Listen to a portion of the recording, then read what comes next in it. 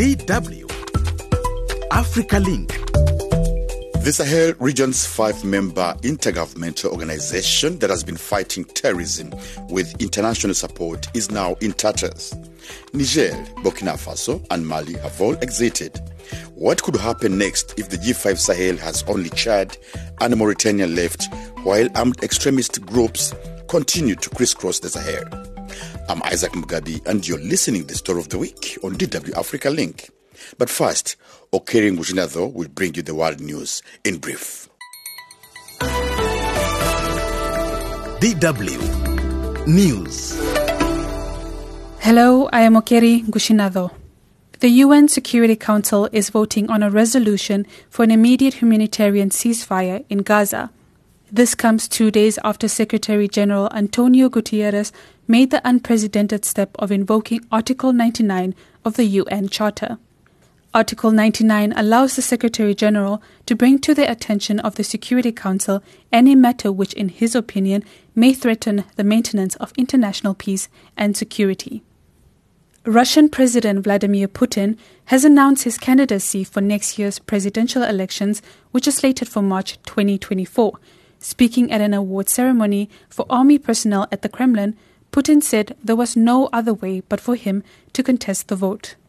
The 71-year-old has won 4 presidential ballots and briefly served as prime minister in a system where opposition has become virtually non-existent. About 250 South Sudanese soldiers left the Democratic Republic of Congo's Goma city on Friday, the latest group from the East African Community, EAC, regional force to withdraw from the strife-torn region. The 7-nation EAC first deployed troops in November 2022 at the invitation of the DRC authorities to free areas taken by the resurgent M23 rebel group. However, late last month, DRC had decided not to renew the force's mandate beyond December 8th. President Felix Tshisekedi and local residents accused the force of cohabitating with the rebels rather than forcing them to lay down arms. EAC soldiers will be replaced with security forces from the Southern African Development Community, SADC. Sierra Leone ex-president Ernest Bai Koroma today honored the country's police request to appear at the Criminal Investigations Department in the capital Freetown to assist authorities in investigating a recent attempted coup. Koroma, who went in for questioning, led the West African nation for 11 years until 2018. AfricaLink News comes to you from Germany's international broadcaster DW. Zimbabwe will hold 9 by-elections this coming Saturday, with opposition candidates largely absent as President Emmerson Mnangagwa cements his control over the mineral-rich nation. A political crisis has been growing since a group of MPs with the main opposition party, Citizens Coalition for Change, had their seats declared vacant. A court ruled on Thursday that most of the CCC contenders could not stand in Saturday's vote. The ruling ZANU-PF will now pick up some easy votes as it moves closer to changing the constitution. Taiwan says a suspected military surveillance balloon crossed the median line dividing it from mainland China. Military officials say the balloon passed southwest of the port of Keelung before disappearing. There's also been large-scale movement of aircraft and ships. Taipei is on high alert for Chinese efforts to interfere in its presidential election on January 13th. In recent years, China has ramped up military and political pressure on Taiwan, which it claims as its own territory. Taiwan's defense minister, Chiu Kuo-cheng, said they are monitoring the situation. We are paying attention to that. Maybe the balloon was blown in our direction due to the monsoon. Our initial understanding is that it was a weather balloon. And finally, music promoters are threatening to disrupt Congolese singer Koffi Olomide's planned mega concert in Kenya on Saturday over a 2016 debt. The promoters Nsana Productions say the 67-year-old Rumba star violated terms for a March 2016 concert for which they want a refund of $65,000. Olomide was in 2016 blocked from performing and thrown out of Kenya for allegedly assaulting one of his female dancers. This is the first time the singer is returning to perform in Kenya after the incident. Olomide's lawyers termed the debt allegations as frivolous and without merit. That's the latest news on AfricaLink. I am Okiri Ngushinado. Welcome to the Story of the Week on DW Africa Link. I'm your host, Isaac Mugabi. In today's edition, our focus is on the expansive region, the Sahel region, and the so-called G5 Sahel framework organization to fight terrorism with the support of the international community there. This week, Niger and Burkina Faso followed Mali in pulling out of the organization. It's still not clear what the remaining partners, Chad and Mauritania, will do. Here is what the Nigerian and Burkinabe military leaders said in a statement. The governments of transition of Burkina Faso and Niger, after an in-depth review of the G5 Sahel and its operations, have decided to withdraw from all G5 Sahel bodies and organs, acting under their own authority. The organization is struggling to achieve its objectives. While still, the legitimate ambitions of our states to make the G5 Sahel a zone of security and development are thwarted by institutional red tape and old-fashioned burdens that convince us that the path to independence and dignity on which we are now embarked runs counter to participation in the G5 Sahel in its current form. The G5 Sahel cannot serve foreign interests to the detriment of those of the peoples of the Sahel. Still, let's accept the diktat of any power whatsoever in the name of a misguided and infantilizing partnership that denies the right to sovereignty of our peoples and our states. Now you may know that the G5 Sahel came into being in 2014, shortly after the Arab Spring era. Tuareg rebellion in Mali had started expanding into a full-blown Islamist insurgency across the region. A French military intervention in Mali was still underway, and attacks by extremist groups on military targets and civilians had set in throughout the Sahel. Their conflicts over land, resources and influence never actually stopped after the G5 Sahel interventions started. DW's Isaac Kalechi tells us more about this raging storm of uncertainty that affects Mali, but the entire volatile region. Mali has witnessed a resurgence of tension in recent weeks following sporadic attacks on government installations by armed groups.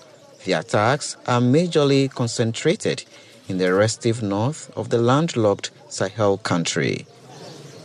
Last Friday, the military confirmed a suicide attack on one of its bases in Gao region. This attack happened a day after two separate assaults by Al-Qaeda-linked insurgents killed 49 civilians and 15 government soldiers. Dr. Shantanu Shankar, an analyst with Africa Economics Intelligence Unit, suggests that attacks in Mali have been triggered in part by the pullout of UN peacekeeping troops. Now, the attacks that took place in northern Mali, and northern Mali was where a lot of the French forces were concentrated, and the UN forces were also heavily concentrated in these areas. Northern Mali was also the region that was the source of the Malian crisis initially. This gripping tale of insecurity sweeps across the expansive Sahel region, where sands of time meet the chaos of power and violent extremism.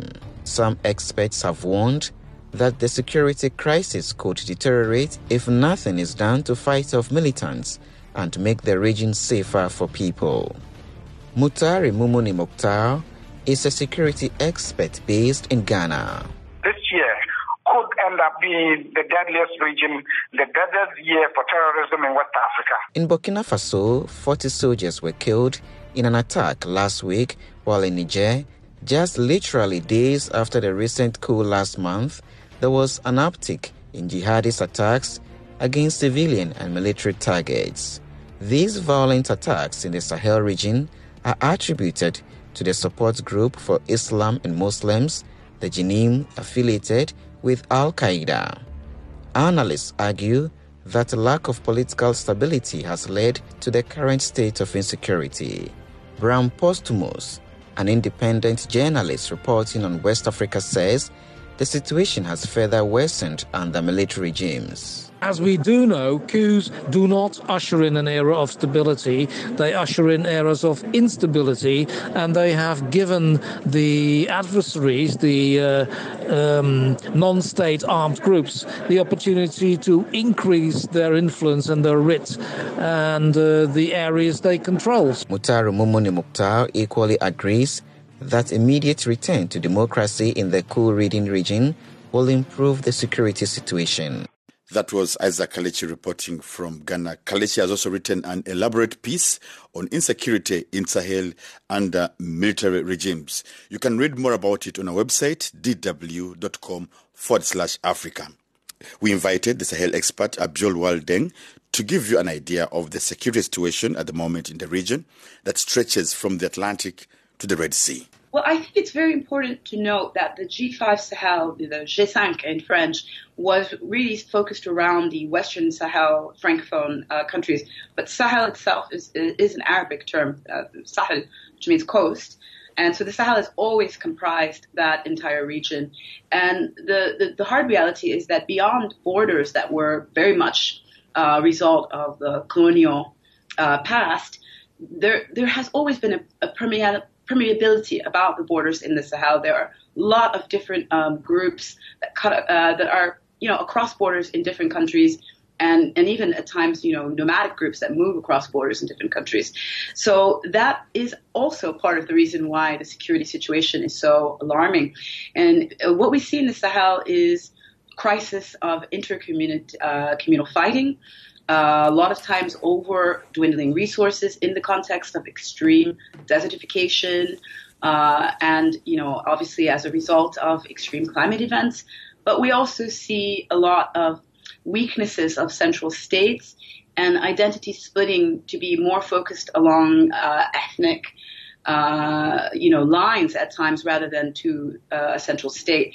And when you combine that with obviously a rise in non-state actors and Islamic extremism, you get this situation that we see now in the Sahel, in which these actors can interact with along intercommunal fighting, and also can interact in a way that can eventually entirely collapse. Thank you, Abiol Waldeng. We appreciate your insights. If you've just joined us for the Story of the Week on DW Africa Link, I'm Isaac Mugabi, and we are looking at what remains now that 3 of the 5 Sahel countries have pulled out of a decade-old organization to fight terrorism in the region.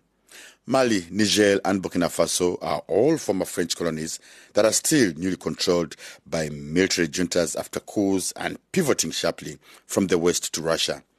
On Monday, when political analysts were still contemplating the possible collapse of the G5 Sahel organization, Niger's military leaders took things a step further and revoked 2 key security deals with the European Union.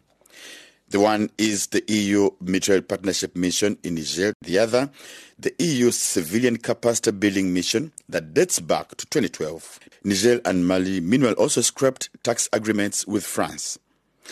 Political tensions between Niger, Burkina Faso and Mali and the EU have been on the bubble since the coup in July that saw the EU-friendly President Bazoum ousted amid broad anti-French and anti-West public sentiment. Abiol Waldeng, I'm sure you've followed the developments this week. What would you say could be the repercussions of the decision by the Niger junta to cut those EU agreements? While I can understand to a certain extent the logic for those particular countries to cut the ties, I mean, they have not, in their opinion, they have not seen the logic of continuing, ties with the EU that they see as threatening their sovereignty by imposing certain conditions on them that they feel are not important to the major needs of their people. But so I think the disadvantage of this is that, these states do become and could become weaker, it could lead to certain non-state actors, certain Islamic extremists believing that they have an easier time to maybe, take zones of these countries away from the central state without fear of repercussions.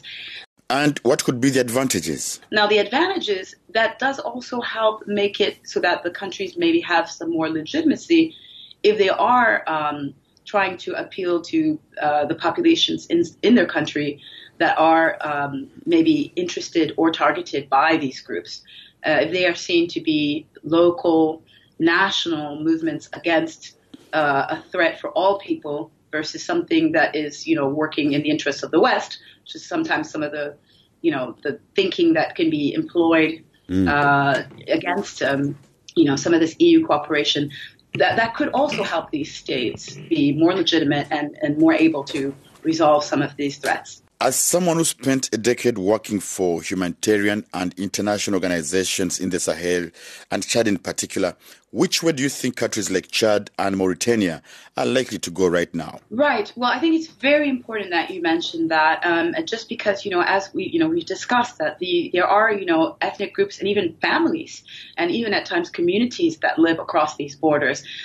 We see that in Chad, in which there is an incredible amount of eastern Chad that is essentially the same as the western Sudan.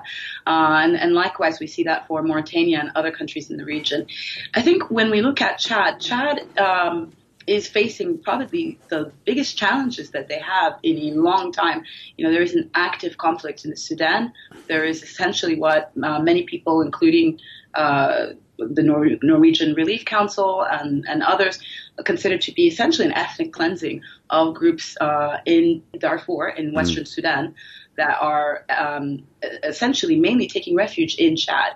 And unfortunately, sometimes the actors on all sides of that situation in Chad are also ethnic groups that are present in Chad. So Chad has a lot of major issues going on right now. And so I think for them, while they are probably inclined to want to continue their cooperation with their fellow G5 Sahel former members, I think they also have to look at the wider picture that's along the border. And I would say likewise for Mauritania, they're also in a different situation to a certain extent. And what about the international supporters of the G5 Sahel? I mean, France and the rest of the EU, also the United Nations. Where do they stand on the G5 Sahel now? I mean, obviously, I think that the UN and the EU to a certain extent have the same concerns. I mean, as do other countries, as do many of the Sahel neighbors of those three countries, Burkina Faso, Niger, and Mali. But I think for the UN, the major thing that they've continued to note is that there are a lot of threats in this region. There's economic insecurity. There's a lot of intercommunitary violence. There's extremism. And obviously there's also these major climate events. And so for them, the fear is really the exacerbation of the of any potential catastrophic events at a time that the UN knows that they unfortunately don't have the resources to respond in Africa, due to, for example, the Ukraine war, and also a lot of donor fatigue in Western countries. And I think for the EU, the issues are obviously around security, but clearly also around migration, because many of the people from this region, should they choose to seek refuge or leave the EU countries, will often be their the first place that they'll go. That's true. Debate over what to do with undocumented migrants from Africa and other places has certainly ramped up lately in Italy, Germany, and Britain. So it does represent a key challenge for the EU, and we also know that there are large diasporas of people from these countries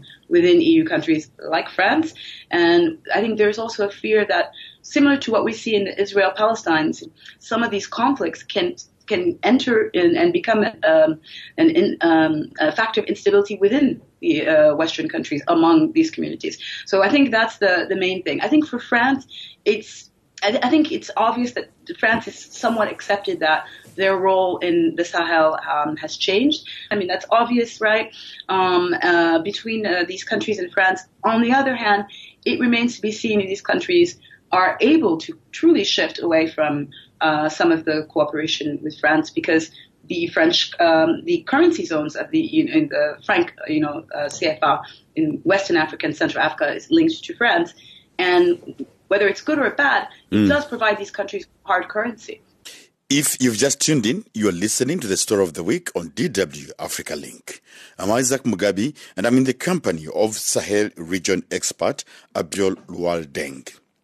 Now, talking about hard currency, Abiol Lualdeng, we know that counterterrorism operations don't come cheap.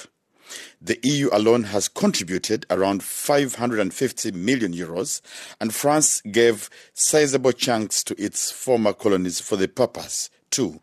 We asked Mutaro Momoni Mukhtar, the executive director of the West Africa Center for Counter-Extremism, what he thinks Mali, Niger, and Burkina Faso would be able to come up with in that regard, and he was rather blunt. Do not have enough funding. They do not have sustainable economic muscle to be able to deal with it sustainably. They do not have enough goodwill from the local population and other actors locally to be able to deal with it. And so I don't see how far this would go in terms of their capacity to sustain the relationship in dealing with violent extremism. If you consider the kind of threat that is coming from ECOWAS and other regional bodies, it makes sense in terms of protection of their own regimes and as deterrence for them to form this kind of alliance. But in terms of how effective this alliance could be against violent extremism remains to be seen, because each of these countries are significantly challenged in terms of the operational capacity, in terms of sustainable funding, in terms of local goodwill to be able to deal with the threat. Well, this week, Nigerian junta leaders were in talks on defense cooperation with a Russian government delegation. Little of the meeting was made public. But at the same time, pledge for humanitarian aid came through to the junta in Mali from Russia's President Vladimir Putin. Some political analysts in Africa are pessimistic over the new Niger-Burkina Faso-Mali confederation that is emerging.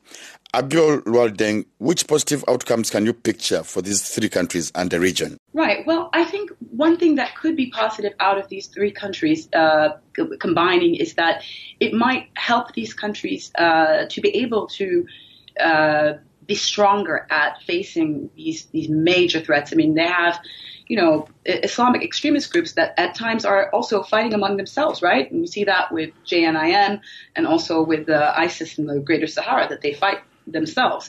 So when these three countries come together and see the threats and the major issues that they have at hand as common, it could help provide, once again, legitimacy and also a way for them to be able to really combat those forces.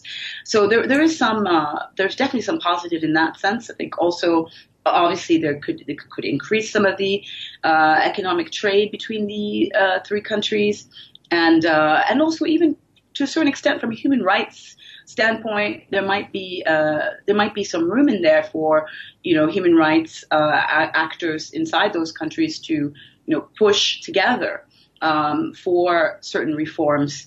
So I think there are some positives. And the downsides from a point of view? The disadvantage is that, unfortunately, because these are countries that do not have democratically elected leaders, it will be key to see if they are able to offer somewhat of a civilian transition. And there's also the risk that as the ties with the West get a bit worse, that they are pushed out, for example, of the CFA currency zone, which could have some very, very strong. I'm Isaac Mugabe, your host on this edition of The Story of the Week on DW AfricaLink, and we've been listening to Abiol Lualdeng, an independent expert on the Sahel region.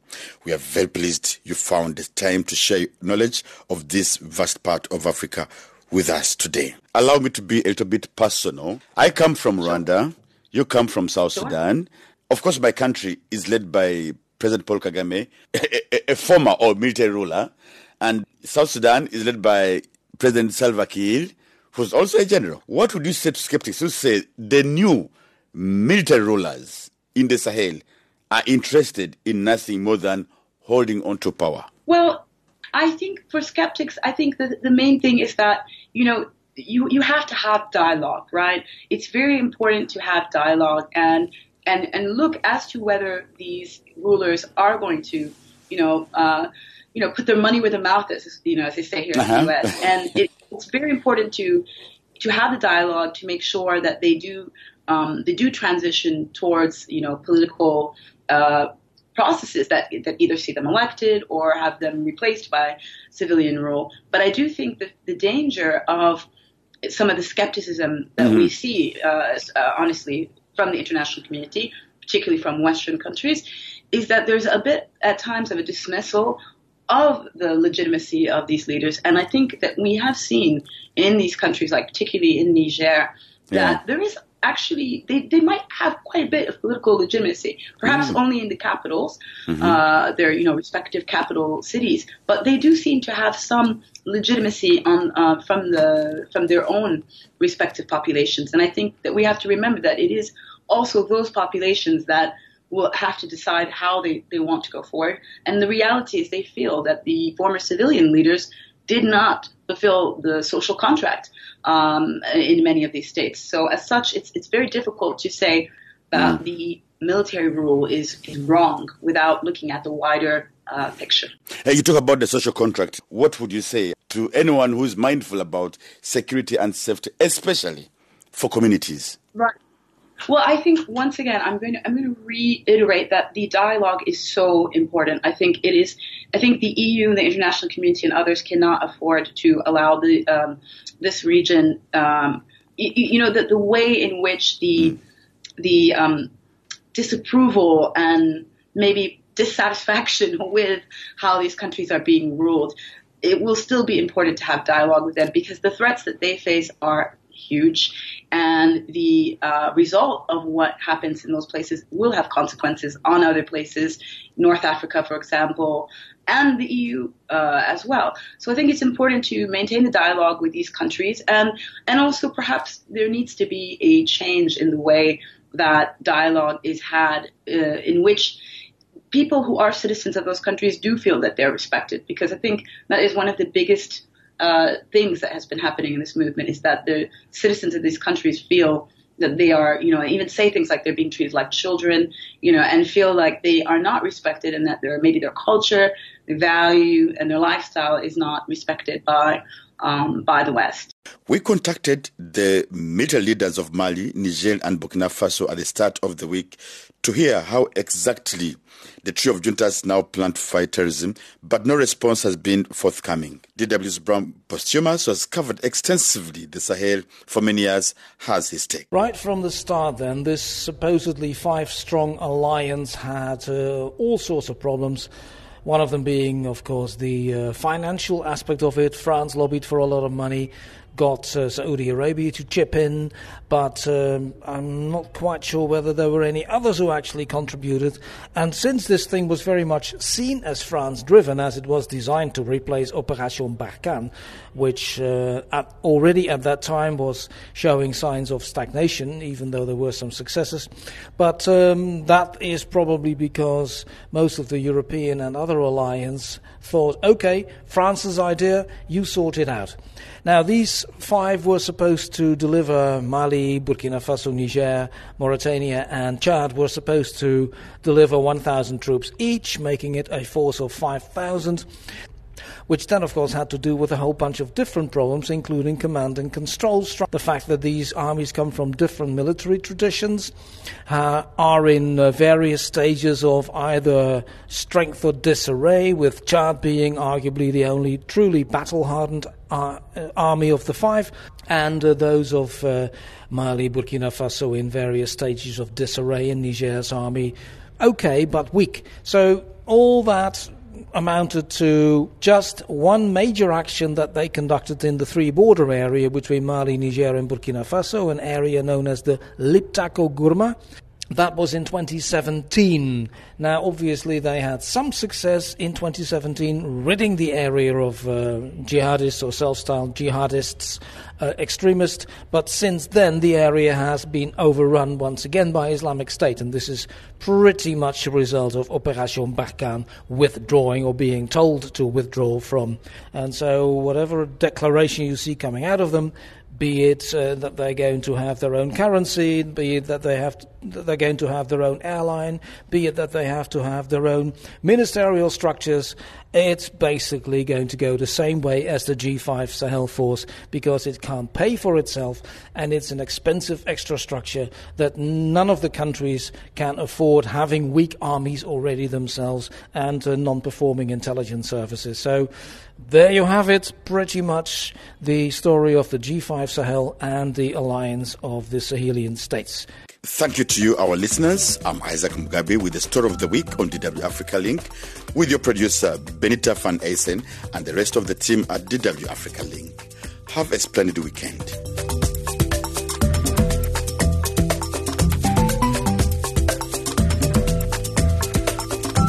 DW. Made for minds.